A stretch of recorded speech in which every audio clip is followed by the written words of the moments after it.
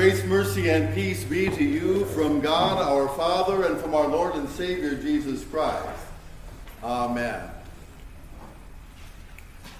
In the middle of the movie A Bug's Life, Hopper and Molt are having a conversation because Molt has an idea.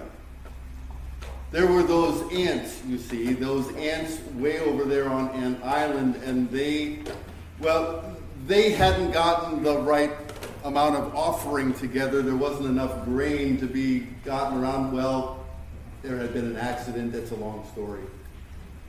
But they were thinking about just chilling out and enjoying life for a little while, and then eventually going back to Ant Island to see if there was an offering. But some of the guys didn't want to go back. They were having a good time. They thought they'd just stick it out right there and go back next year. And so Molt brought this idea up to Hopper, being vice president and all. Hopper wasn't impressed. And he starts to get angry with his brother Molt, and he's about to clock him one alongside the head. And Molt says, "They talk fancy to me. I got confused."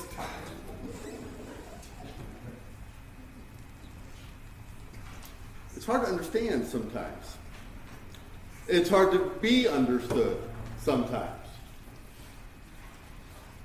Have you ever seen any of these modern communication theories charts? They look like something an electrical engineer put together to try to rewire somebody's house.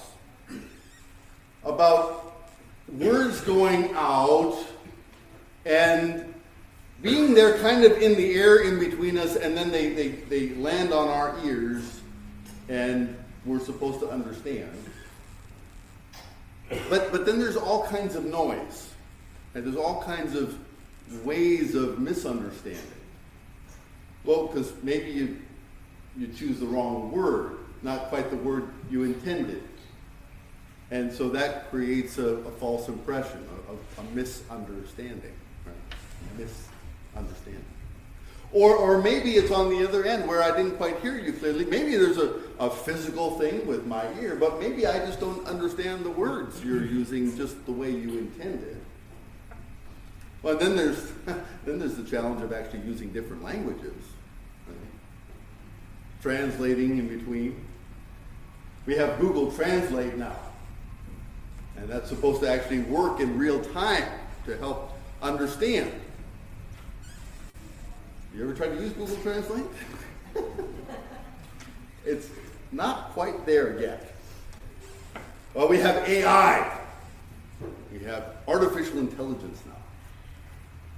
And so peace on earth is right around the corner because we're all going to understand each other that much better. We can fold up the UN, not just for that reason, but probably for a whole bunch of other reasons, but still, peace on earth, right? Finally, we'll be able to sit down across the table with somebody that we've never met and be able to understand absolutely clearly what is on their heart and mind, and they with us. And suddenly, spears will turn into plowshares because misunderstandings have been set aside.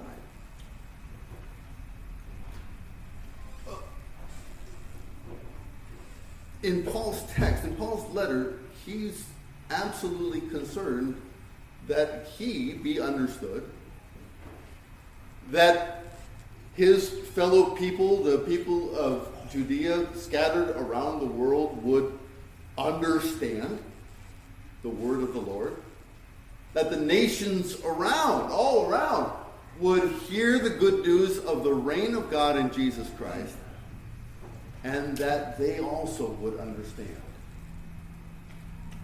And not just understand, but hear the promises of God for what they are, and believe those promises for the sake of eternal life together.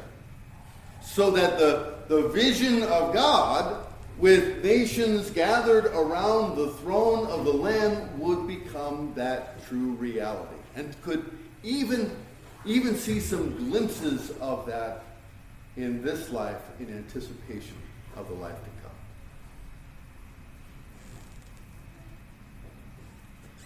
We have this hope, and it is a bold, bold hope, that God forgives sins now for the sake of the blood shed by his Son, Jesus Christ, and that he has provided an absolutely secure, guaranteed down payment for the resurrection of the body by raising his Son from the dead and putting him on display, so that nail scars and all we might see him.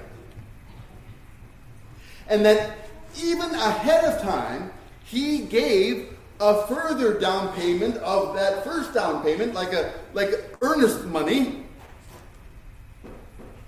in the transfiguration of our Lord, so that when Peter, James, and John were there with him in the Garden of Gethsemane, anticipating the soldiers coming over the left shoulder of Jesus to take him away and put him on a cross, that they would have in the back of their minds this vision of Jesus as promise. Maybe I don't know what it means that the crucified one is on the cross right now, but he told me, on the third day I will rise. And maybe I don't know what that means yet. But in the midst of seeing my Savior bloodied and broken, I will hold on to that hope. You see, we are on the first side of the parentheses that Lent is about to provide. In the midst of Lent, we will go into all the things of the suffering of Jesus. Intentionally so, because that's where we live. That's what it's like.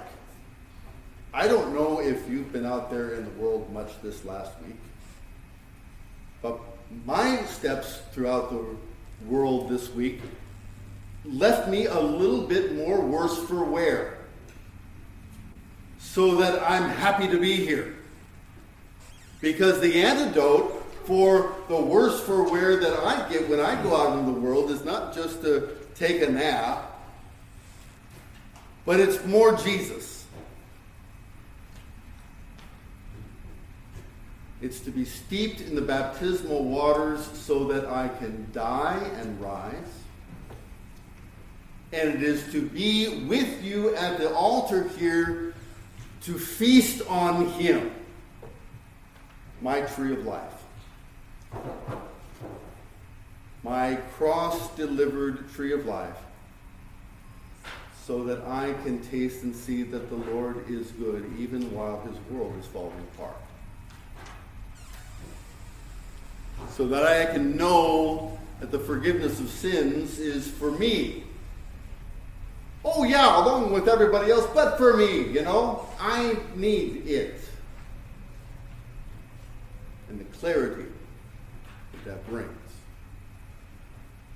Because when the Word of God shines into the darkness, whether the darkness is the darkness of the world or the darkness of my very own mind, the darkness of my very own heart, encrusted by sin, that light allows me finally again to see and to hear and to understand.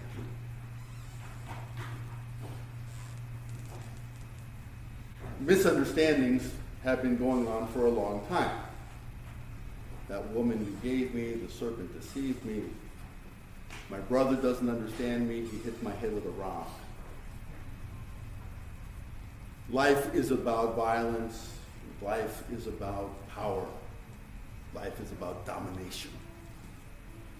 Rather than authority being for the sake of service, it is for the sake of crushing. Misunderstandings have come all the way around in full circle. Moses comes to Pharaoh and finds a hard-hearted Pharaoh. So that the word of the Lord bounces off of one eardrum and it doesn't even go through the other. And people cannot hear me. They're worse than a mule. A mule understands the voice of his master to know where to go and what to do. But my people, they need bits and bridles. They need to be tugged here and there. They don't know what they're doing. Hard-heartedness, stiff-neckedness, misunderstanding, refusal of gifts. All this our Lord experiences. And even in the ministry of our Lord Jesus Christ, he comes to his disciples regularly over and over again and says, who do people say that I am? Well, a prophet, a teacher, a counter to the Sadducees maybe, the Pharisees, some guy who is wandering around doing miracles, feeding people with bread. All kinds of answers. Shall we say what he is and who he is? Christ, the Son of the living God. Okay, right answer. But then when it comes to will we go to Jerusalem and die on the cross and rise from the dead? No, that's not what it means to be the Christ. You should have a white horse and a big sword. Right words. Wrong meaning. In the course of Jesus' ministry, he was far more misunderstood than understood. We'll get to the point in walking through the Passion narrative when finally he comes to the chief priests. Are you the Son of God? Yes. Blasphemy. But that's the right answer. It's not blasphemy if it's true. And Pilate comes to Jesus. What is truth? Casts it right back at him. Veils. Veils upon veils upon veils. Everybody having their own veil, a different veil. Blocking, keeping back the light of Christ. Blocking it out so that it can't be heard, can't be seen, and so is not spoken. Paul in his letter puts out the prayer that light would break through the darkness and pierce the veil. And that by this ministry that has been given by grace, that the Lord by this very word would lift the veil, unstop the ears, open the eyes, and allow the light of Christ to pierce the darkness of mind and heart, so that people might hear and see and even taste that the Lord is good. And that the reign of God had come upon them. Repent, be open, for the kingdom of God is at hand. And so he further says, there are so many ways to misunderstand and be misunderstood. That far be it from me that I create more misunderstandings, or am adding to the ways to be misunderstood. We're not going to come to you with cunning and trickery. We're not going to come to you with sleight of hand or with baits and switches. We're going to come to you with Jesus. Forthrightly and steadfastly to come to you with the gospel of God in Jesus Christ. He rose from the dead. There's no reason to become a member of this congregation if you don't believe that. That's what we do here. We proclaim Jesus Christ, his kingdom, his reign, and his ongoing mission. For the sake of the people of the world, the church of God exists so that they can bring light into darkness. And there's plenty of it. There's plenty of darkness, and there's an eternal source of light. And so we bring this word and promise and proclamation so that you too might be transformed again. Because it seems like every time I check my ears, there's more wax in it.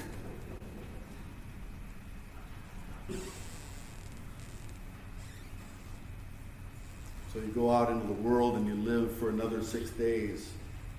And you hear all that you hear and you see all that you see. And our eyes get a little bit dimmer and our ears get a little bit more stopped. Until we come back to this place. And we get our ears washed out again. So that the baptismal water can flow freely to hear the word of the Lord again. Remember. Because the enemy would love to put your light of Christ under a bushel again. To keep you from being contagious. To keep you from being persuasive. To keep you from being a person of peace. A non-anxious presence. A gift to your neighbor in the name of Jesus Christ.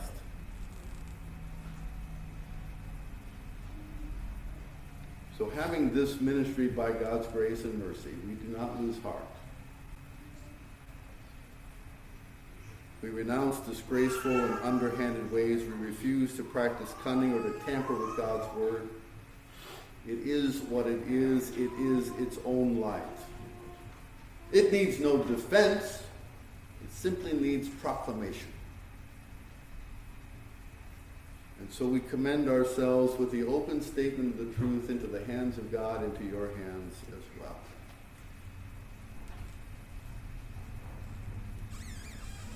Along with sharing the gospel one-to-one, we are intending also to multiply the efforts of bringing church workers into the church to serve both those that are established congregations, those that are struggling, and those that wish yet to be planted in places where the kind of word that is being spoken is just adding darkness to darkness.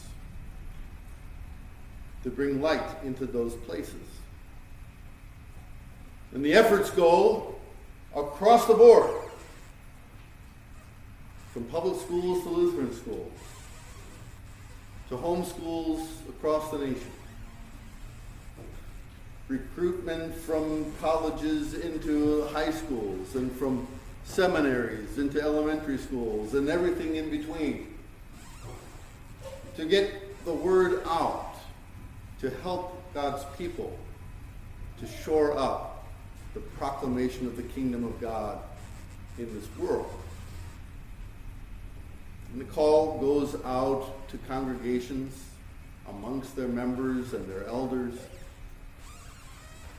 Will any of you learn of Christ in order to speak his name boldly?